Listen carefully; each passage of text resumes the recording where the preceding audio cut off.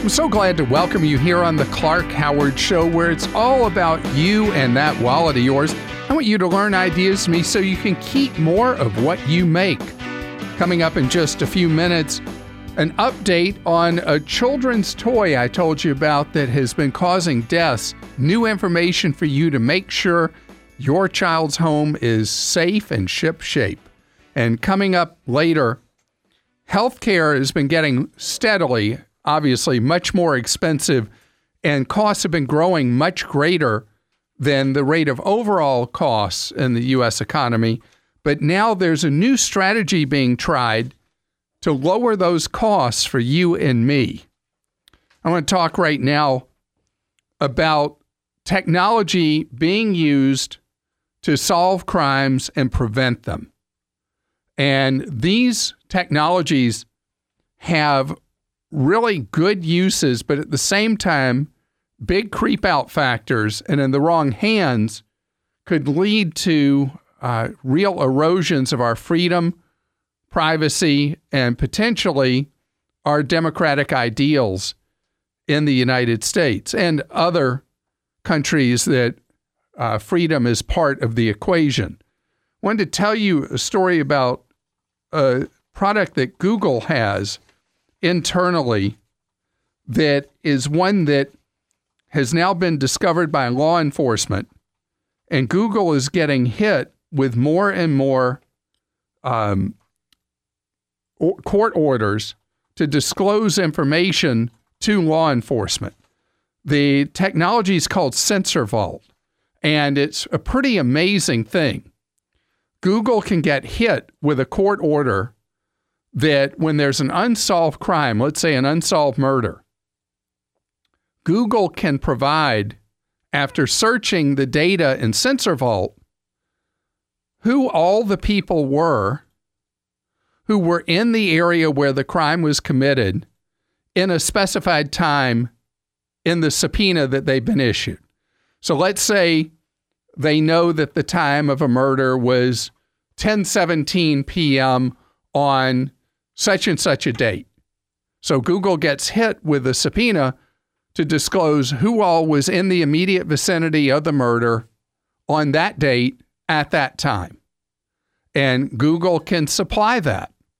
It takes them some time because they're getting so many requests from law enforcement, and it allows for a lot of crimes that are particularly very violent, like murder, to be solved that were unsolvable before. You know, generally with a crime that's a violent crime, so often the high solving rate of those crimes are because often those crimes are between two people who know each other or sadly relatives, that there's violence between relatives, between a spouse, whatever. But when a crime is between strangers, it's much harder to solve. And that's where Sensor Vault comes into it. The problem is, if the police act before doing other investigative work, an innocent person can end up charged with a crime. According to the New York Times, that happened recently with a gentleman who was arrested for murder in Arizona, locked up, loses his job, his vehicle that was impounded gets repossessed, has no car, no job, and has had to start life over. And the police were like, oh, well. And then they went back to Sensor Vault, the information they got, and they were able to figure out who the actual perpetrator was. But they didn't do enough investigative work up front and took what they got from Google Sensor Vault and went after the wrong person, with great consequences were terrible for that person. But a murder that likely would have never been solved was solved on the second try. But the thing is, that's the issue, is that these technologies are so strong and available now. I don't know if you've heard of one that more and more businesses are using around the world, but it is a technology that was developed by a bar owner who was really frustrated by the pickpocketing that was going on in his bar, and it was hurting his bar traffic because so many people were being pickpocketed in there, and then you don't ever want to go back, right? In his one bar, they were having 15 pickpockets a month. Must be a pretty busy bar. So they came up with a technology from off-the-shelf available cameras and computer parts and software called FaceWatch that's able to scan the people coming into a retail store, a restaurant, any public space, and is able to determine if somebody is a fugitive from justice or has, let's say in the case of a bar, they've ever been arrested for pickpocketing in the past, a retail store been arrested for shoplifting in the past, and real time in a retailer, the loss prevention people, in other words, people that catch shoplifters, are alerted there's someone with priors for shoplifting walking around the store right now. They can follow them on the cameras while they're in the store and have a much higher success rate at catching people who have been historically shoplifters. So all these technologies can be used for positive purposes for society, but the intrusion into our privacy is obviously an issue. Falling into the wrong hands like a totalitarian government like the Communist Party in China. There are reasons why this technology is not all good, not all bad, but is more and more becoming a part of your and my life every day.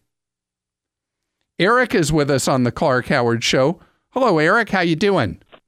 I'm doing very well, Clark. How are you? Great, thank you. And Eric, one of the giant monster mega banks, is mistreating your sister. What are they doing to your sister?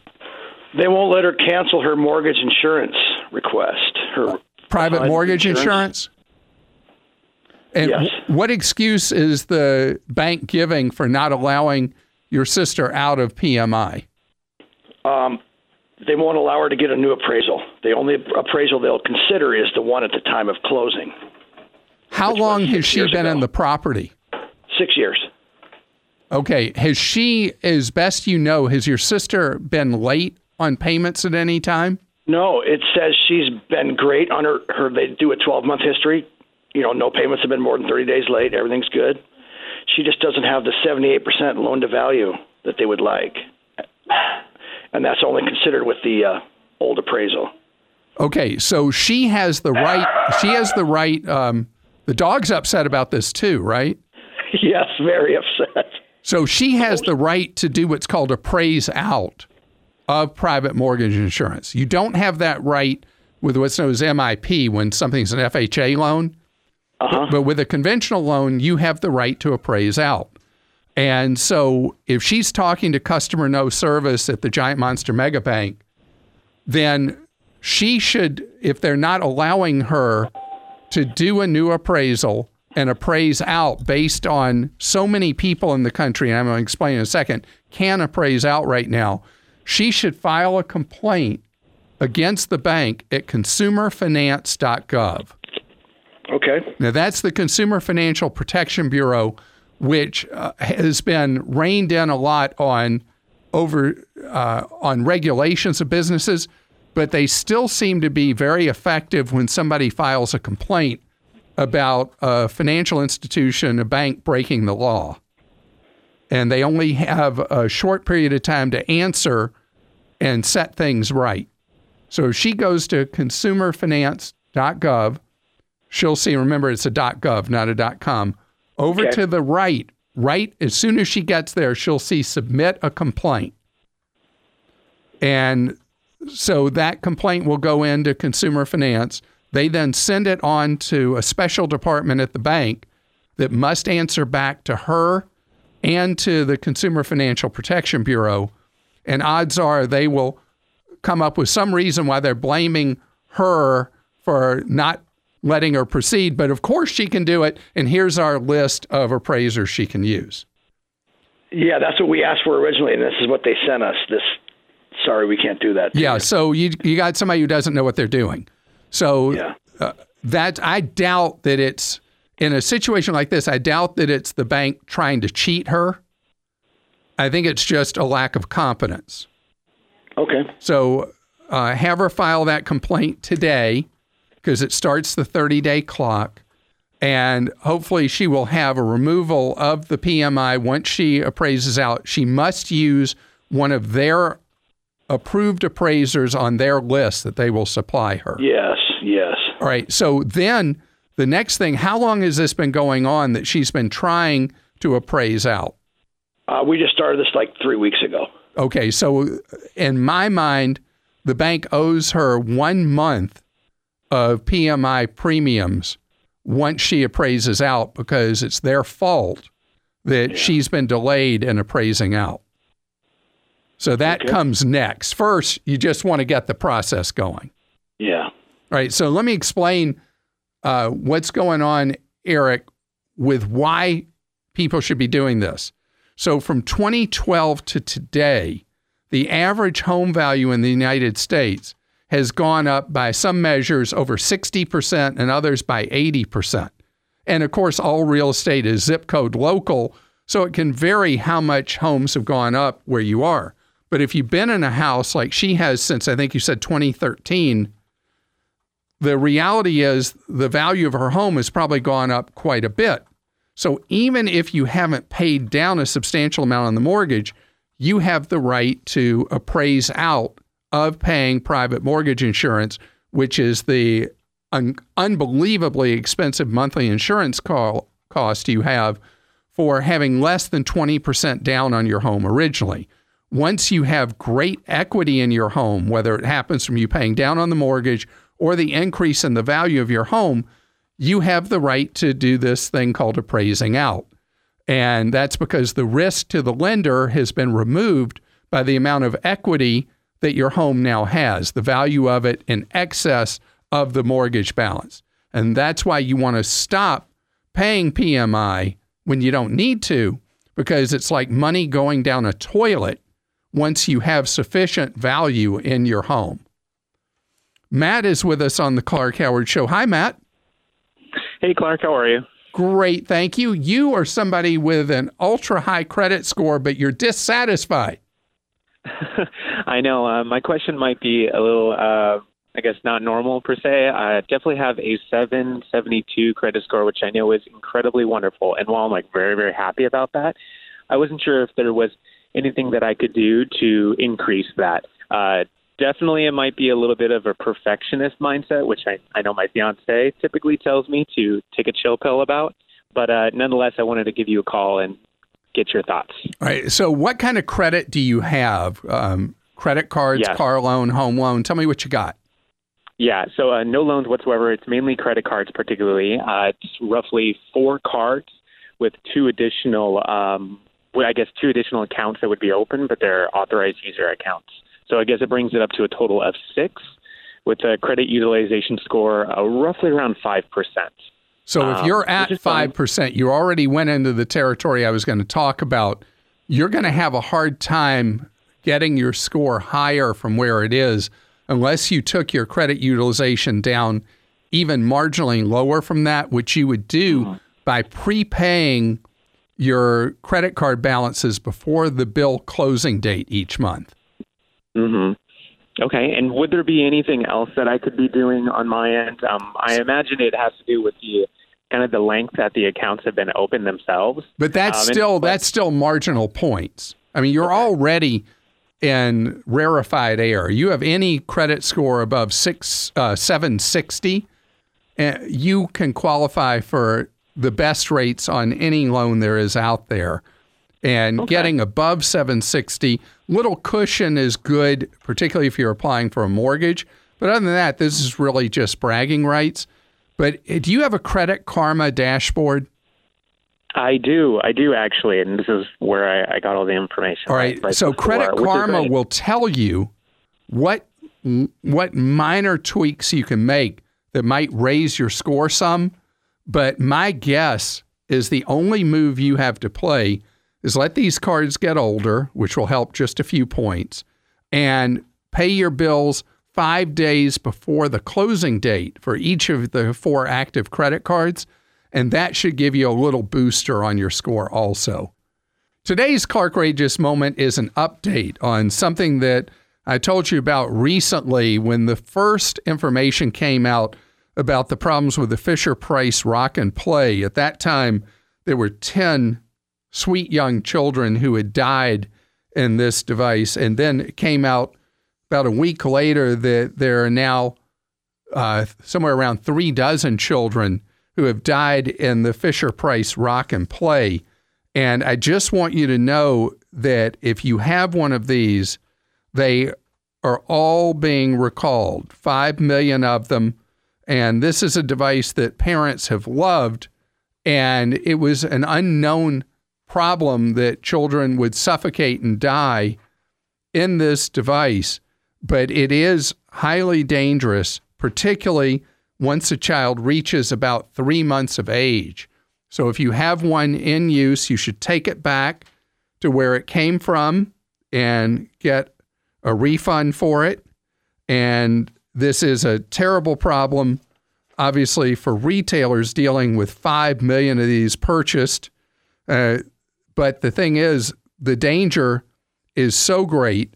The Fisher-Price says with 5 million of these out there that it's going to take many, many months to process all the refunds that people might be expecting. And the money is not the important part. It is the safety of these precious young children that's on the line. And no matter how wonderful it's been having this as a device to calm your child, it's too dangerous for you to have. I'm so glad you're with us here on the Clark Howard Show, where it's about you learning ways to save more and spend less, and don't let anyone ever rip you off, or let anybody else ever get ripped off, right? We're all getting ripped off with healthcare in the United States in a move that apparently is unprecedented in the modern world outside of wartime. We in the United States have had year after year of declining lifespans. In the midst of us spending roughly 1/5 of our national wealth each year on healthcare, approaching 20% of all the output in the United States is going to healthcare. We now have a lifespan in the United States that is shorter than all developed countries and now ranks below many third world countries or developing countries, whatever you want to call them. And this is in spite of this massive spending. And so that's why is the politicians debate how we do healthcare in the country. They're only talking about who's going to pay and where the coverage is going to come from and all that.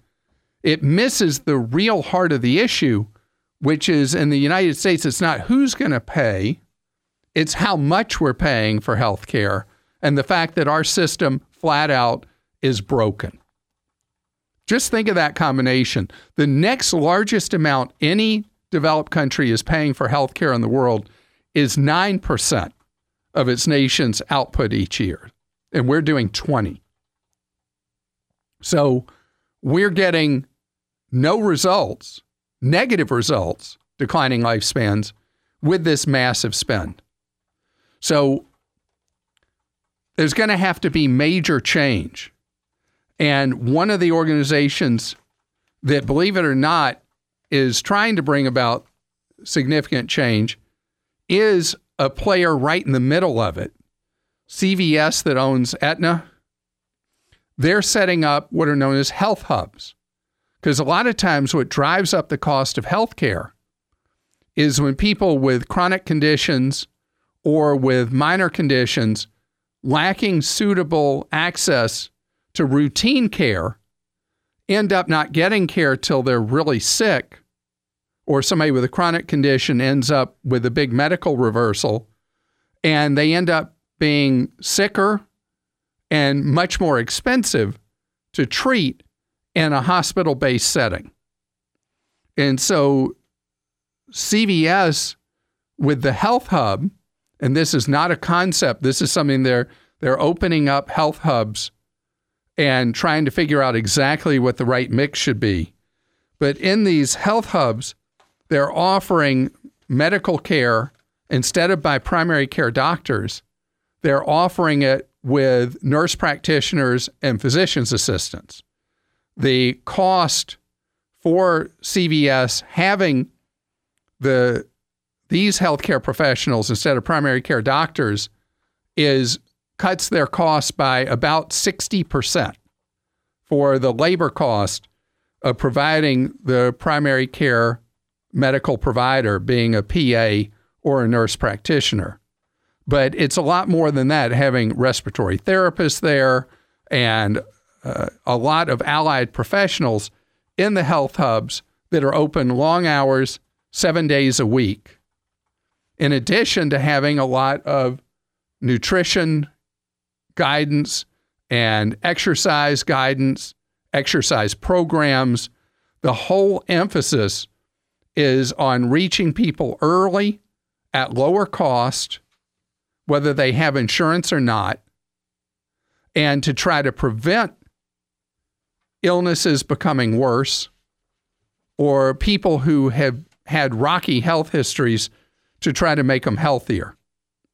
And I read a wonderful story about how this is something CVS is spending a fortune on. And Barron says they're doing it even if it reduces their profits, just because the company believes so much about the concept of trying to bend the cost curve in medicine. I hope that they create a rush of a marketplace for a lot of imitators, because this system we have in the U.S., where patients are not looked at as customers, and the attitude that we're presented generally in medicine as the patient is generally indifferent or hostile. And it is a broken system at so many levels in so many ways.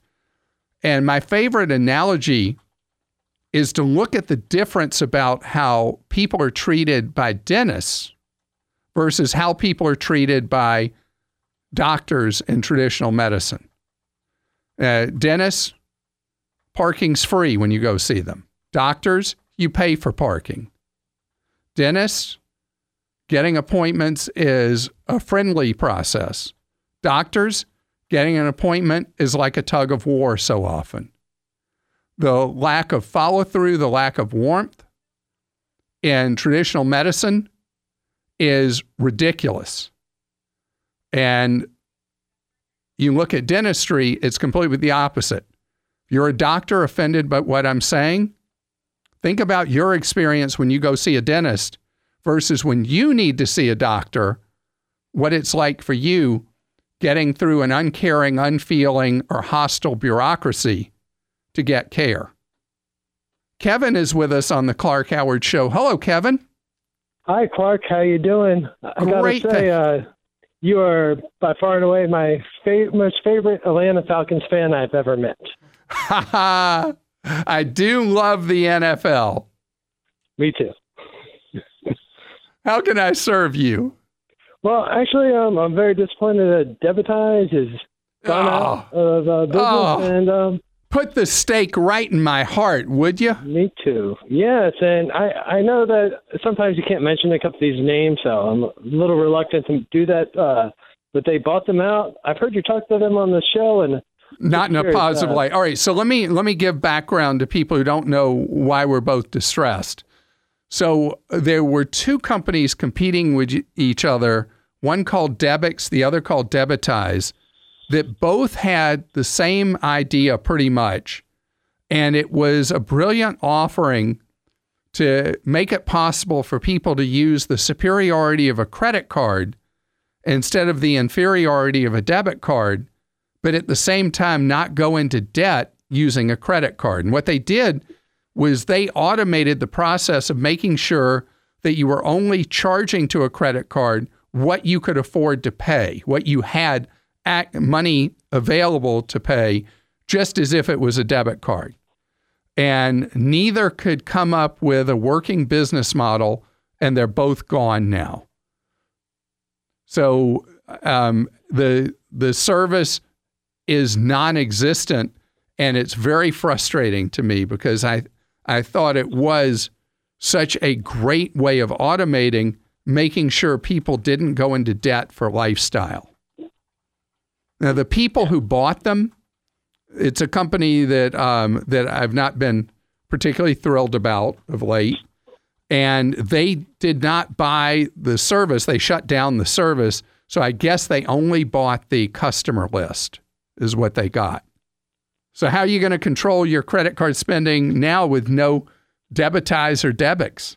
I am going to have to just follow the model that Debitize pretty much ran, and I'll be able to do that. I'm going to have to monitor. What I really liked about Debitize was that you had a limit, the checking account limit. So if you went a little overboard, you got that warning. So I'm just going to have to watch my account until another competitor comes up and creates something similar to Debitize. So I don't have that for you, but we're going to go back to the past. Before these automated services came up, we had on Clark.com where you could print out kind of like the equivalent of a little check register that you printed out and cut out and wrapped around your credit card. And like a check register, you manually would write down every transaction and your balance. And it's certainly not anywhere near the solution, which is why we discontinued it once these automated things came along. And I'm going to keep my eyes open for a service equivalent of what those did that keeps people from going into debt with credit cards. But right now, I'm coming up empty. That's okay, Clark. I listen to you every day, so I'm sure if something comes up, you'll let us know. Oh, let me tell you, I'm looking all the time for that answer that allows people to use credit cards with the real protections. Because as a regular listener would know, like you, debit cards do not have the consumer protections that credit cards have.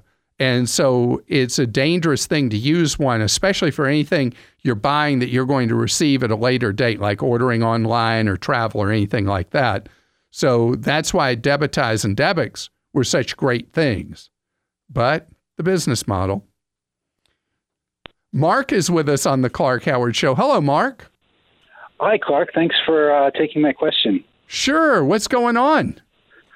So I know how you feel about debit cards, but my wife and I found a bank it's credit union offering a really good interest rate of 4% and up to $50,000. But one of the conditions is you have to on balances up to $50,000 is what you know, that's right? correct. Yeah. Yes. So, but one of the conditions is you have to do 9 debit card purchases a month. Right. So we kind of found this irresistible, and we signed up for it. And we signed up for the Visa purchase alerts to help mitigate some of the risk. And we find that works maybe a little more than half the time that we actually get the alert. That's not even horseshoes working a little more than half the time, is it?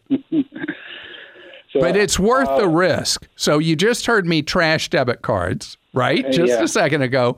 And now I'm telling you that it's worth the risk to do the debit card transactions 9 a month or more so you can earn, you said 4% on a checking account? That's correct. I mean, that's a tremendous offer. So they're doing it because the credit union gets such massive fees when you use a debit card as if it's a credit card. They probably explain that you're supposed to, when it says debit or credit, clear as credit. They did not mention that, and it's been working using the PIN number. Using the PIN also? That's unusual. Yeah. All right. Because usually these offers, you'll be instructed by the bank or credit union offering these checking accounts that you get the nice interest on. But if they're doing it, whether you clear as debit or credit, that's great. And they're paying for the interest on the fees that they're earning for the clear of plastic. So, a credit union is there for its members, and they're able to offer this to you where you're earning, this money. I mean, over the course of a year, if you were maintaining that balance, you're earning, what is it, $2,000 That's right. a year. That's fantastic. So keep grabbing that money. All right. Thanks, Clark. Sure. Have a great day. You too. So isn't that fun to be able, in an era where the giant monster mega banks pay basically 0% even on savings accounts, to go to a credit union and earn as high as 4% on a checking account instead of being feed to death on a checking account, as is so often true with the giant monster mega banks. This episode is brought to you by Progressive Insurance. Hey, listeners, whether you love true crime or comedies, celebrity interviews, news, or even motivational speakers, you call the shots on what's in your podcast queue, right? And guess what? Now you can call the shots on your auto insurance, too. Enter the Name Your Price tool from Progressive. The Name Your Price tool puts you in charge of your auto insurance by working just the way it sounds. You tell Progressive how much you want to pay for car insurance. Then they'll show you a variety of coverages that fit within your budget, giving you options. Now, that's something you'll want to press play on. It's easy to start a quote, and you'll be able to choose the best option for you fast. It's just one of the many ways you can save with Progressive Insurance. Quote today at Progressive.com to try the Name Your Price tool for yourself and join over 28 million drivers who trust Progressive. Progressive Casualty Insurance Company and Affiliates. Price and coverage match limited by state law. Jennifer joins us on the Clark Howard Show. Hi, Jennifer. How you doing? Hi, Clark. Thanks for having me on the show. Certainly. Jennifer, you're getting some unwelcome calls. Tell me about that. Yes. So in about the past 3 months, I've been getting a lot of calls from credit collection agencies. However, they are for my ex-husband. And it turns out one of them told me that my phone number is on his credit report. And I checked my own credit report, and his old phone numbers do indeed appear on my reports. I was able to clear those by disputing them. But then I asked how to get my numbers off of his report, and they, of course, said for privacy reasons I can't do anything about his report. And I was wondering if there was some way to get those off of his report. Only if he would remove them. Only if he would tell the credit bureau that there's an error on his report. But and unfortunately, he's not going to do that. I get the drill. All right. So I need to ask you something. When the collection agencies call, yes, do they tell you that they're calling for him? Do they ask for him at your number?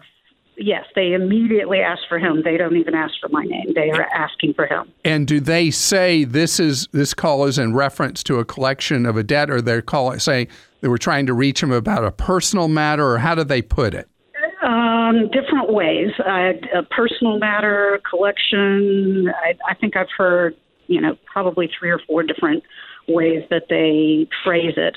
Because technically, under the law, they are not supposed to say to you as a third party that they're calling about a debt. They can say they're calling about a business matter, a personal matter, a private matter, a confidential matter. Those are all phrases that collectors use, but their collection agencies calling, I can tell from the nature of the calls. One specifically said it was about student loans. Okay, which they should not have done. All right, so all you can do for now is don't answer any call unless it's from a person recognize, and expect a call from. Okay. And so I never, ever answer my phone unless I know who's calling. Okay. And so you have historically just, if the phone rings, you answer it? Yes, I don't get that many calls, and so yes, I do. Well, now you're going to talk to fewer people, right? I guess so. And that will really help. And you can even put on your voicemail something to the effect, if you were calling for blah, blah, blah, I have no idea where that individual is or what his phone number is. So they hear that. Okay. And maybe they'll go away. Okay. Maybe they won't, but at least you should not be revisiting what's going on with your ex by answering these calls and engaging anybody in conversation. Yes. And so Okay. I hope that helps, and I wish there was an easier way to get the calls to stop. Sadly, there's not. You're listening to The Clark Howard Show.